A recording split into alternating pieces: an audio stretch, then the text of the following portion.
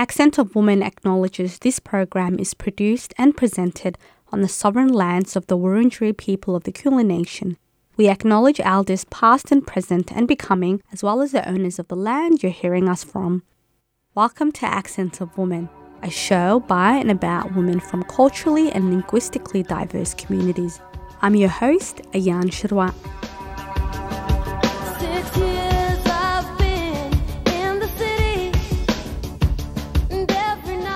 Across the Pacific Islands and Torres Strait, sea levels are rising, forcing many communities to seek a new home in neighbouring islands.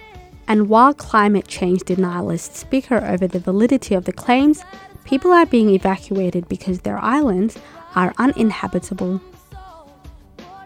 This week on Accent of Woman, we chat to radio broadcaster Maureen Mopio about her outstanding documentary, No Land, No Livelihood, No Home. The documentary is a 10-part series about what happens when communities from the Pacific Islands and Torres Strait are displaced by climate change. To listen to No Land, No Livelihood, No Home, go to the Community Broadcasting Association of Australia website.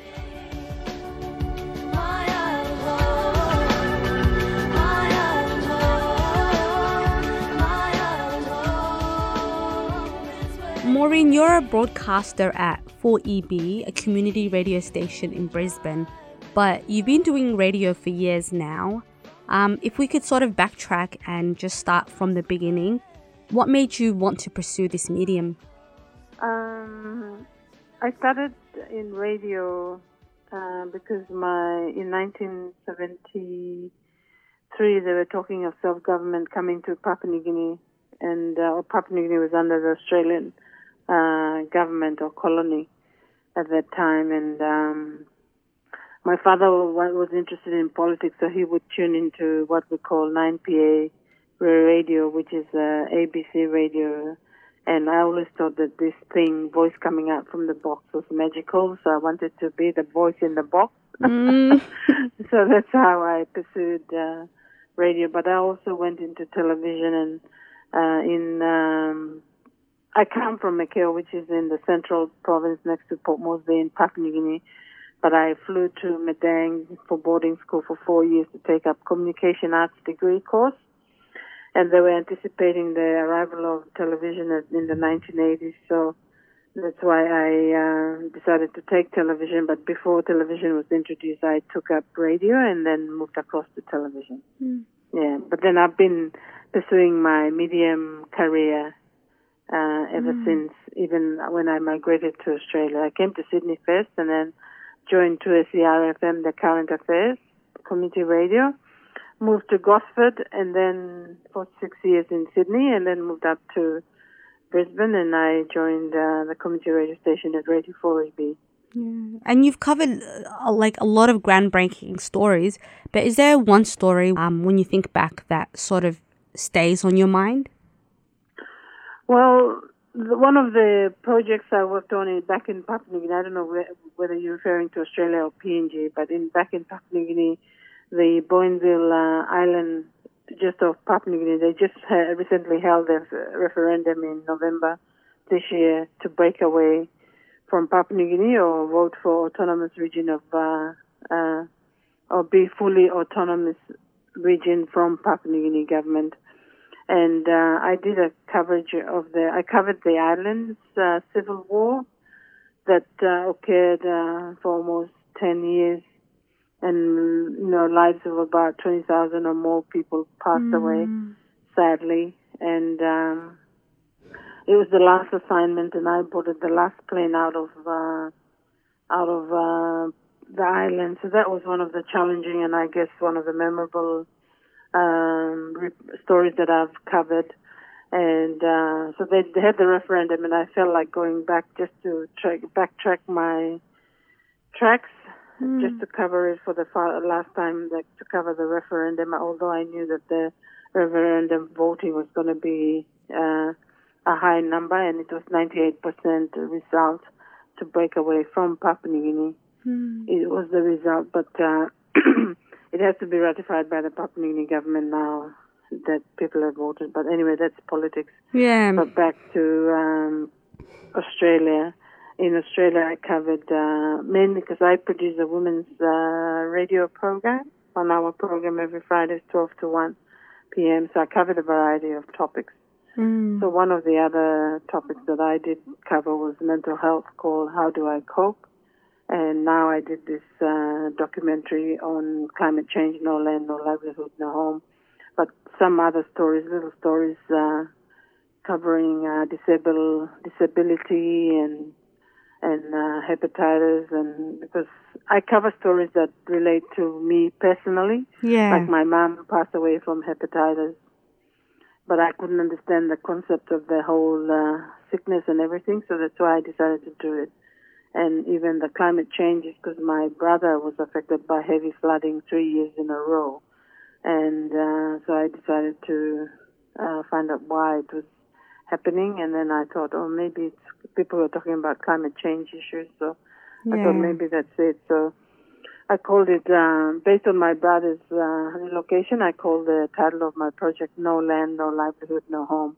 So the picture you saw on the website is my brother's house in Kikimunga. Wow. Yeah, I was going to ask about that photo. Okay. So going back to No Land, No Livelihood, No Home, which is an incredible title, you start every episode with the tagline, through my eyes, through the eyes of a woman, and through the eyes of a Pacific Islander. What unique perspective do you and other Pacifica women bring to the climate change issues that others might not, Maureen? Because I'm in Australia and what's happening back at home, no one is hearing about it through the Australian media, because I don't know if you know that the ABC have cut its resources to broadcast and have reporters on site. So I thought no one is hearing about what's happening back at home, the plight of our women especially. And I thought when the incident happened to my brother, I thought, oh, because I'm a journalist, I used to be a journalist, so why don't I bring this story, this plight of, disaster happening at home front to the Australian public, and maybe the Australian public will understand and be aware of what's happening around the world for that matter. And I always say it's through my eyes, so how the stories were told to me, and I relay the stories that were told to me by the people I interviewed, and being a woman, because a lot of incidences where climate change meetings are being held, or like if there's a disaster or whatever, it's only the men that go to the round table conference to decide what happens, whereas the women are neglected. So that's why I thought I'll put it that way, through my eyes, through the eyes of a woman and through the Pacific Islander. Yeah, and I guess that's what the documentary does. It shows a really good look into the resilience as well as the matriarchal society in the Pacifica. Yes, I'll just give an example of the Carteret Islanders that I did. They're a matrilineal society. So when their island split in half in 2009, they relocated to the mainland Bougainville Island land of Tin Puts, which was owned by a Catholic church. So they gave it to them to relocate to. And she mentioned that I asked whether they had to bring their own same customary lineage of women owning land and women owning their titles. So that's why they transferred that title similar to the Bougainville Island, and that's how they were able to allocate blocks in women's names to own the land and build their new homes and gardens and water and new livelihood. And in other parts, like in Fiji, for instance, they created a FamLink weather pattern to talk to women leaders who, because women leaders, they find when the Winston cyclone came through Fiji, they were left behind, but women were the ones who knew how to pack and what to pack, like cassava sticks to plant really when you sort of have to relocate, and pack up belongings and that. And a lot of women who are left behind are the ones who are either pregnant or disabled, women with disability. and all that. So if women are on the table, they tend to consider everybody. Yeah. If they're having a decision making level, and if they need to relocate and adapt, women involve everyone. Whereas I find men, like from my Pacific Island or from my area alone, is that women are left behind. So that's why I try to extend that table, the Pacific table, to more women in it. And the Does that answer your question? Yeah. It definitely does. I really appreciated that you were able to show just how resourceful that they are. And one woman that you interviewed was Ursula Rakova, who is a climate change activist. And in the first episode, you did this interesting thing where you asked her to describe herself. So instead of calling her like a climate refugee, you allow her to identify herself how she wanted to be identified. Why was that important to you, Maureen? That way it's not coming from me. I'm not putting the words in her mouth. So that's why she was a bit defensive when I said, why are you relocating? And like as you say, she said, we're not refugees. We're not running away from a civil war. We are displaced climate change communities. So that really rang into me. And like when ABC interviewed me after I did the No Land, No Livelihood, No Home on TV, in light of the Pacific Islands Forum meeting in Tuvalu, I gave them that particular quote because it resonated with me. And like as I said, I wanted her to explain it herself, to tell the world, to tell the listeners that this is what we are facing.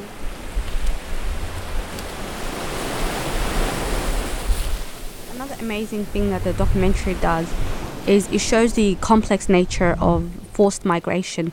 So as your title alludes to, it's not just the loss of land and livelihood, but there's also the disruption of culture and tradition. To the people that you interviewed, how important is culture and tradition to them, Maureen? My dear, it's very, very important. I don't know if you'll hear the episode 4, but that's where I try to bring in the poem to show that arts and culture and song is very, very strong amongst the Pacific Islander, to show that the culture, if they move with the culture and not leave culture behind, because then they lose their identity and lose their sense of belonging. And so in that episode 4, I interviewed Lisa Jamieson, who's the Pacific 350 Pacific coordinator. She's a Samoan of Samoan heritage, and she, with a group of other young Pacific Islanders, and they created a poem to humanize climate change. And they're part of 350, and they go around to the different parts of Australia to highlight the plight of Pacific Islanders facing climate change.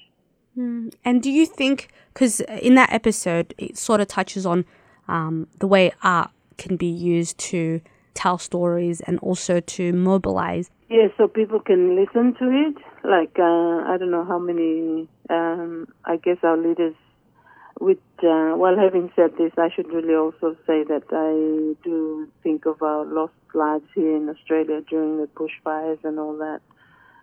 But it is important, like as you say, if you're asking about the art, the use of art is very important to tell a story, because sometimes climate change is a complex science. So if you just tell them that, it's measuring to so many knots, the wind is coming at high levels and high knots, and you have to reduce the global warming to such a degree, it's difficult for people to listen to. So by portraying it from a different angle, saying, okay, this is the culture, this is what's happening.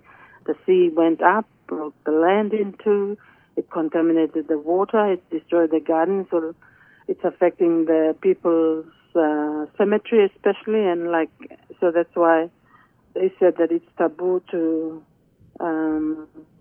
destroy the land, and so we need to portray and tell people through song and dance, so that way it will empower people as well to listen to the stories, and culture is it's like an arm of a person or a leg of a person. If you cut that arm off or whatever, that really affects the whole being of the person and the society and the village that they belong to. So yes, culture is very important, and like as Rakova has said, they're already facing problems like homebrew and marijuana on the mainland, taking the children, young people away. So she's faced with a lot of challenge to try and come up with cultural maybe activities to try and keep the people aware, and so they don't lose their culture when they move across to or move away from to build their homes in a different location. And finally, Maureen, what would you like listeners to take away from this documentary?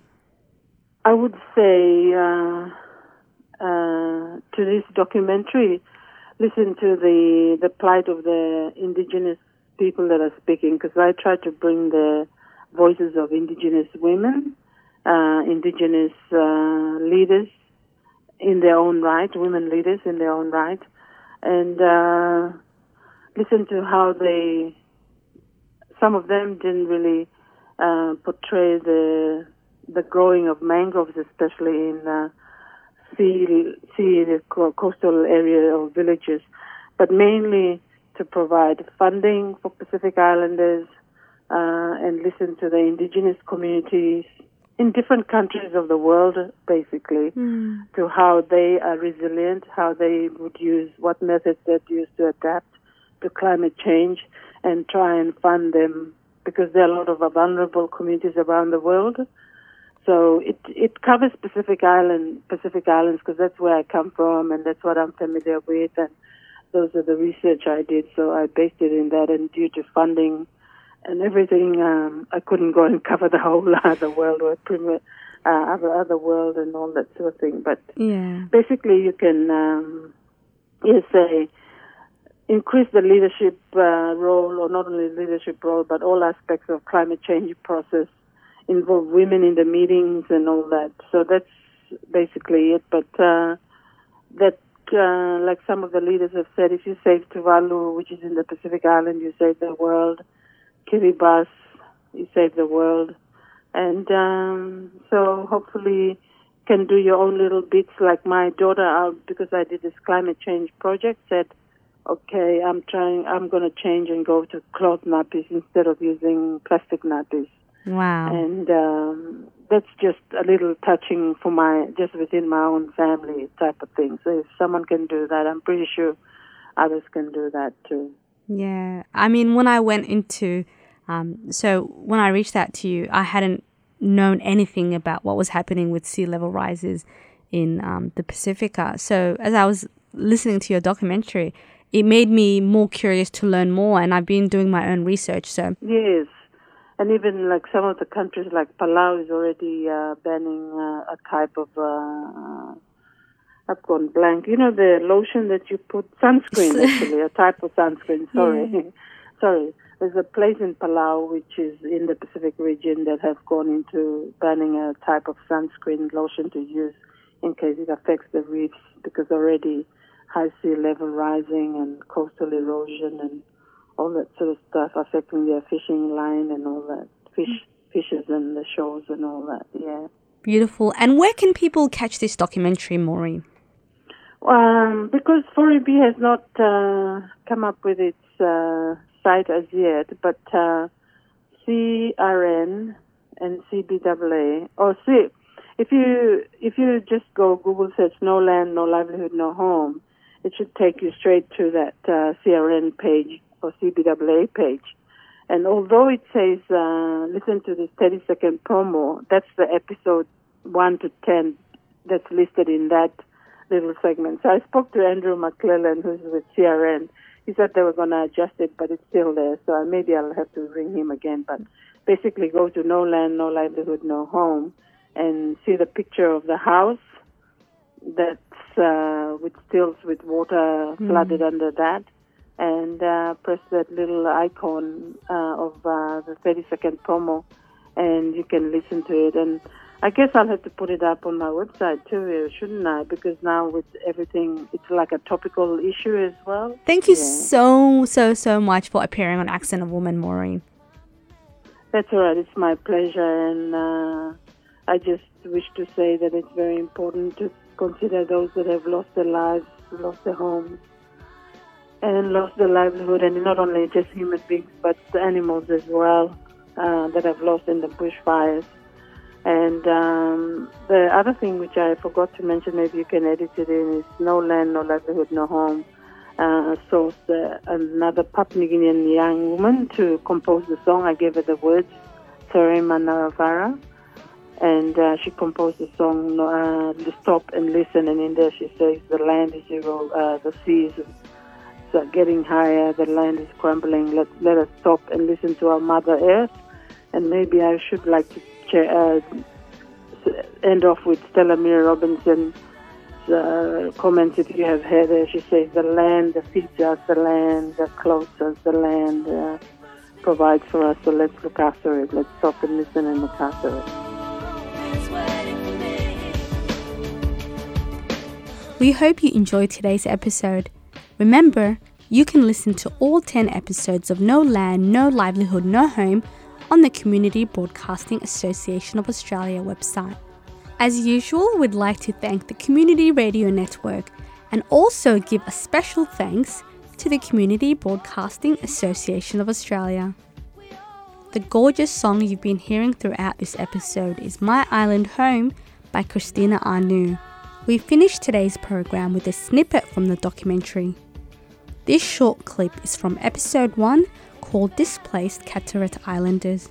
In this episode, Maureen speaks to Ursula Rakova, the Executive Director of the Relocation Program, to Leila Pacer. Thanks for tuning in. I'm Ayan Shirwa.